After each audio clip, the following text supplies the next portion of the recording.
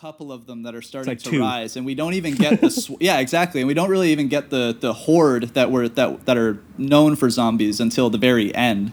So this does really feel like a prequel to like the zombies taking over the world or something like that. Yeah, and I do think that, you know, despite the fact that this, you know, unlike a couple things he did in the Gates of Hell trilogy, like this doesn't quite have that like metaphysical other dimensional quality that like something like The Beyond has, which Jamie and I both like love. And it doesn't even quite have like the surprisingly like bleak emotional stuff of something like House by the Cemetery, like that subterranean basement sequence and stuff like that. So this is kind of Fulci at kind of like his loosest and barest. Yes. But what is interesting is that obviously Fulci's filmmaking does just apply well, I think, to the zombie film. So despite the fact that as far as Fulci goes, this is not his most interesting film, and as far as zombie films go, this is not the most interesting zombie film, but Fulci's just general style, I think, does work well enough in the zombie genre that I ended up kind of having like a pretty good time with this, because like his filmmaking of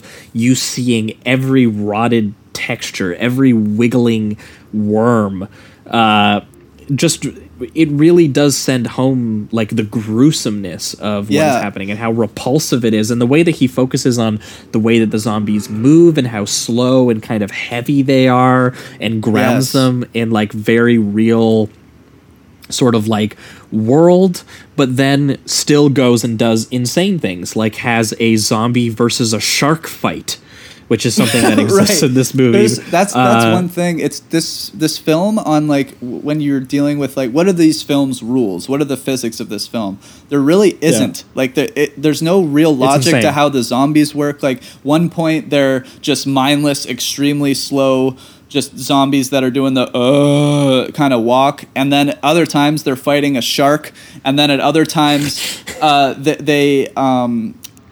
there's one sequence where a girl gets literally pulled into and we'll get into that scene in detail, but she gets pulled into a piece of wood, and the zombie is cognitively thinking about doing that. Like it's not just a zombie. He's like, fuck this bitch. Yeah. The zombie thinks I'm going to stab her in the eye rather than just eat her or whatever. So there's a lot of honestly inconsistencies to the logic of this movie, but for some reason, like if any other filmmaker made this kind of film, I would think it'd be a very easy kind of write-off, like just like, all right, cool, there's some gore, whatever. But because it's Fulci, he seems to always layer every single scene with such a disgusting tone, and he's not afraid to really slow down the sequences, like the sequence when the zombies are literally just rising out of the dirt.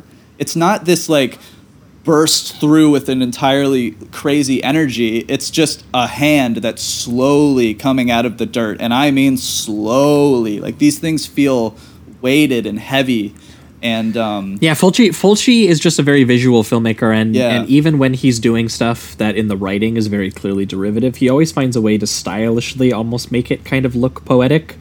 Like the opening scene of this, for example. Like the opening scene is just a gun pointed at the camera, followed by a silhouette, followed by a bagged zombie, we assume a zombie, starting rising inside of like this, you know, this white bag that he's in, and then the gun close up shooting him in the head, his head exploding brain chunks like out of the front. And then it's just this man very moodily going, "The boat can leave now." And then bam, Fabrizi's like very moody Italian synth score starts going and stuff like that. And it's just like most other people would look at that scene as like a plot scene. Yeah. As like but his filmmaking always takes it to another place. And again, it doesn't go quite as far as like making something otherworldly or surreal. It doesn't quite go that far. Movie, no. But it does make the scenes have more personality to them. It does make them scarier in a way. It does make them have a sense of atmosphere. So it is Fulci just as a pure cinema director, just really elevating things that shouldn't play as sort of creepy and scary as they are, and that translates to this is one of the first time I think he ever did like American city shooting, or maybe the earliest I've seen him do it. I haven't seen some of his later pictures, but this one's New York City, right? Yeah, well, and they only shot very briefly, right? It's really like just basically on the water and the bridge. Yeah, yeah, that's basically it. The bridge, yeah. But yeah, they find an abandoned sailboat in New York. And like the wires are kind of everywhere, and there's bugs and stuff like that. And these two like Coast Guard guys, board the boat, and they start looking around, and they find like some bloody, dismembered hands. And then a zombie comes out from the bottom of the deck, and his rotting skin is like peeling off, and he's like chopping into the dude's neck. And then when he gets on top of the sailboat, he does these amazing like attached to the body like wide angle close-ups of his face. Right. Where basically you get like a POV shot of just like the zombie's face and mouth, obviously as it's in typical Fulci makeup fashion, as it's absolutely repulsive. And